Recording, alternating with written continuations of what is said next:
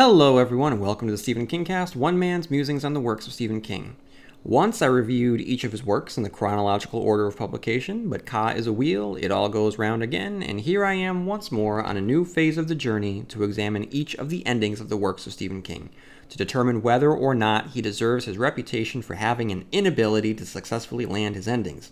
The focus of the podcast will be to examine the climax, the falling action, and the resolution of the endings to each of his novels and break it down by character, themes, conflicts, and plot to determine whether or not it meets the criteria of being an objectively good ending. I will also weigh in on whether or not I happen to personally like the ending. Today I'm here to discuss the ending of The Girl Who Loved Tom Gordon. Okay, Wikipedia. I'm going to talk about the Wikipedia summary so that I have a basis upon which I can build the analysis for the conclusion of this novel. The story is set in motion by a family hiking trip during which Trisha's brother Pete and mother constantly squabble about the mother's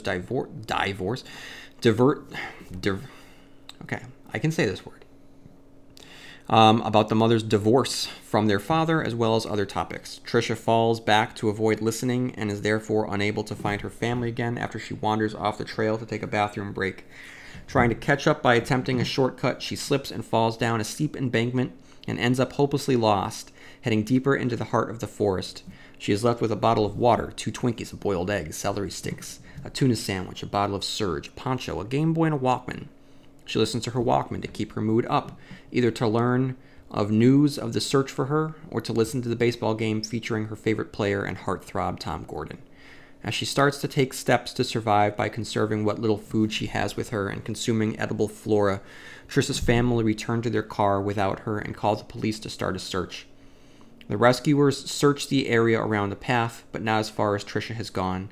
The girl decides to follow a creek because of what she read in Little House on the Prairie, though it soon turns into a swamp-like river, rationalizing that all bodies of water eventually lead to civilization. As the cops stop searching for the night, she huddles up underneath a tree to rest. Eventually, a combination of fear, hunger, and thirst causes Trisha to hallucinate. She imagines several people from her life as well as her hero, Tom Gordon, appearing to her. It's left unclear whether increasingly obvious signs of supernatural events in the woods are also hallucinations. Hours and days soon begin to pass, with Trisha wandering further into the woods. Eventually, she begins to believe she is headed for a confrontation with the God of the Lost, a wasp-faced evil entity who is hunting her down. Her trial becomes a test of a 9-year-old girl's ability to maintain sanity in the face of seemingly certain death.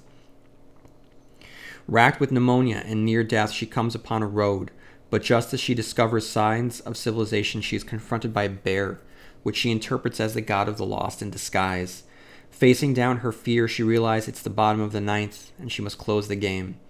In imitation of Tom Gordon, she takes a pitcher's stance and throws her Walkman like a baseball, hitting the bear in the face and startling it enough to make it back away. A hunter who has come upon the confrontation between the girl and the beast frightens the beast away and takes Trisha to safety, but Trisha knows that she has earned her rescue. Trisha wakes up in a hospital room. She finds her divorced parents and older brother waiting near her bedside. A nurse tells the girl's family that they must leave so that Trisha can rest because her numbers are up and we don't want that. Her father is the last to leave. Before he does, Trisha asks him to hand her a Red Sox hat, autographed by Tom Gordon, and she points towards the sky, just as Tom Gordon does as he closes a game. All right, so what's the criteria for a good ending? Does it provide an appropriate conclusion to its characters that is consistent with the characters' actions, conflicts, or themes from the book? Well, yes. The entire story succeeds or fails because of King's character work. If you don't care about Trisha, you don't care about her plight, and therefore you don't care if she makes it out safely. There's really not much to say about it. The entire story from beginning to end is a short but packed examination of the trials of this one character in a horrific, truly terrifying situation. King gives us a victorious ending, one in which our 9-year-old protagonist defeats the threat of the natural, of the supernatural, of the metaphor for broken families and bad parenting. She undergoes the trials that are beyond her control, controls what she can, pushes with pure willpower when her body begins to fail, and rejects giving herself over to the God of the lost. Yes, it is an appropriate conclusion to the characters that is consistent with the characters' actions, conflicts, and themes of the book. Does it successfully wrap up the plot? Specifically, do the events build upon one another with consistency? Yes. Due to its simplicity, it boils down to one or two possible endings. Either Trisha is going to make it out of the woods, or she's not. Then you start to break down the hows and the whys of these scenarios. Is she rescued? No, not entirely. Not before she escapes on her own. Had she been rescued by a helicopter and paramedics halfway through the book, it's a letdown. But here, King ratchets up the tension. He teases civilization. Like a wanderer in a desert, inching closer to a glass of water, she is close to salvation. And it's why at that particular moment that makes for the inclusion of the bear/God of the lost to be so effective. It's the moment when Jason or Freddy pops back up after the heroine thinks that he's dead. And though a hunter finds her, she's the one who defeats the bear. She's the one who throws the Walkman. She takes matters into her own hands, literally. So, from a plot perspective, yes, King builds that plot so effectively. Does it serve the theme, symbolism, and motifs? Yes. I've already touched upon it before, but she stands up to the metaphors made real in her life. The wilderness is just a metaphor for the turbulence and uncertainty in her life in the wake of her parents' divorce and her father's unreliability. So yes, her throwing the Walkman, the shared love of the game between father and daughter at the embodiment of her parents' failure is simultaneously an act of throwing that failure back at them and reclaiming her life as her own. What is the most famous scene in the novel, and does it appear in the conclusion of the story?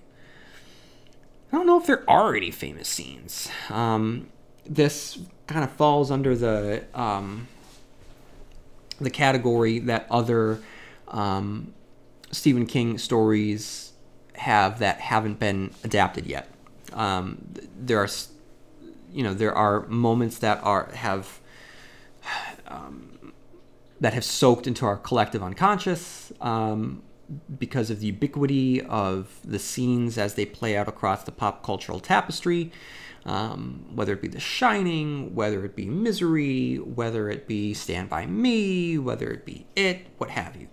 But then there are the novels and the novellas and the short stories that haven't been granted the adaptation yet, so they haven't had that same platform to play out upon. I don't know. I don't know in terms of the Stephen King fandom as this novel currently exists if there are famous scenes. There's not one that really sticks out for me. I don't know if anything sticks out for you.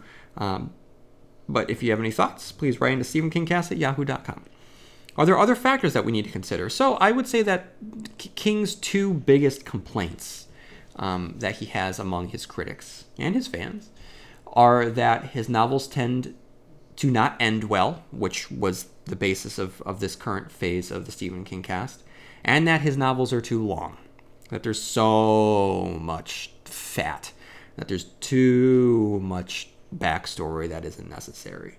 I think that if anything, the focus of the podcast over the last year with the examination of the endings, shows that the endings actually are effective based on the questions that we are posing and breaking down the endings. So that criticism I don't fully buy in. And the other criticism I don't agree with. I don't agree that the longer the book means the worse the book is. And in this case, he removes even the potential for that argument. It's short. This is a short, mean, lean little story that gets in, gets out quickly without overstaying its welcome. So he really removes that argument. And this very much feels like a King doing his version of a YA novel.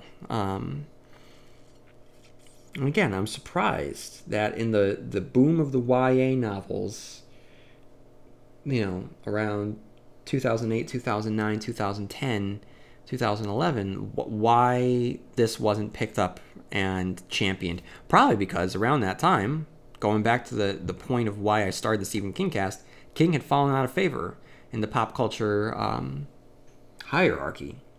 So well, there's the answer. Okay, I know that it's optioned now, and I look forward to seeing an adaptation. I think that it could be done really, really well. Okay, so do I like the ending? Yes, I do like the ending. Is it a good ending? For all the reasons that we talked about, yes, it is a good ending. So here we are. I happen to like 28 out of 30 endings, and objectively speaking, 27 out of 30 endings have been objectively good. So King's on a pretty good track record here. Okay, so I don't know if those numbers are going to hold up with next week's episode, which is Dreamcatcher. If you have any thoughts on The Girl Who Loved Tom Gordon or next week's episode, Dreamcatcher, please write into StephenKingcast@yahoo.com. And may you have long days and pleasant nights, and I will see you here next week where MOON spells Stephen King Cast.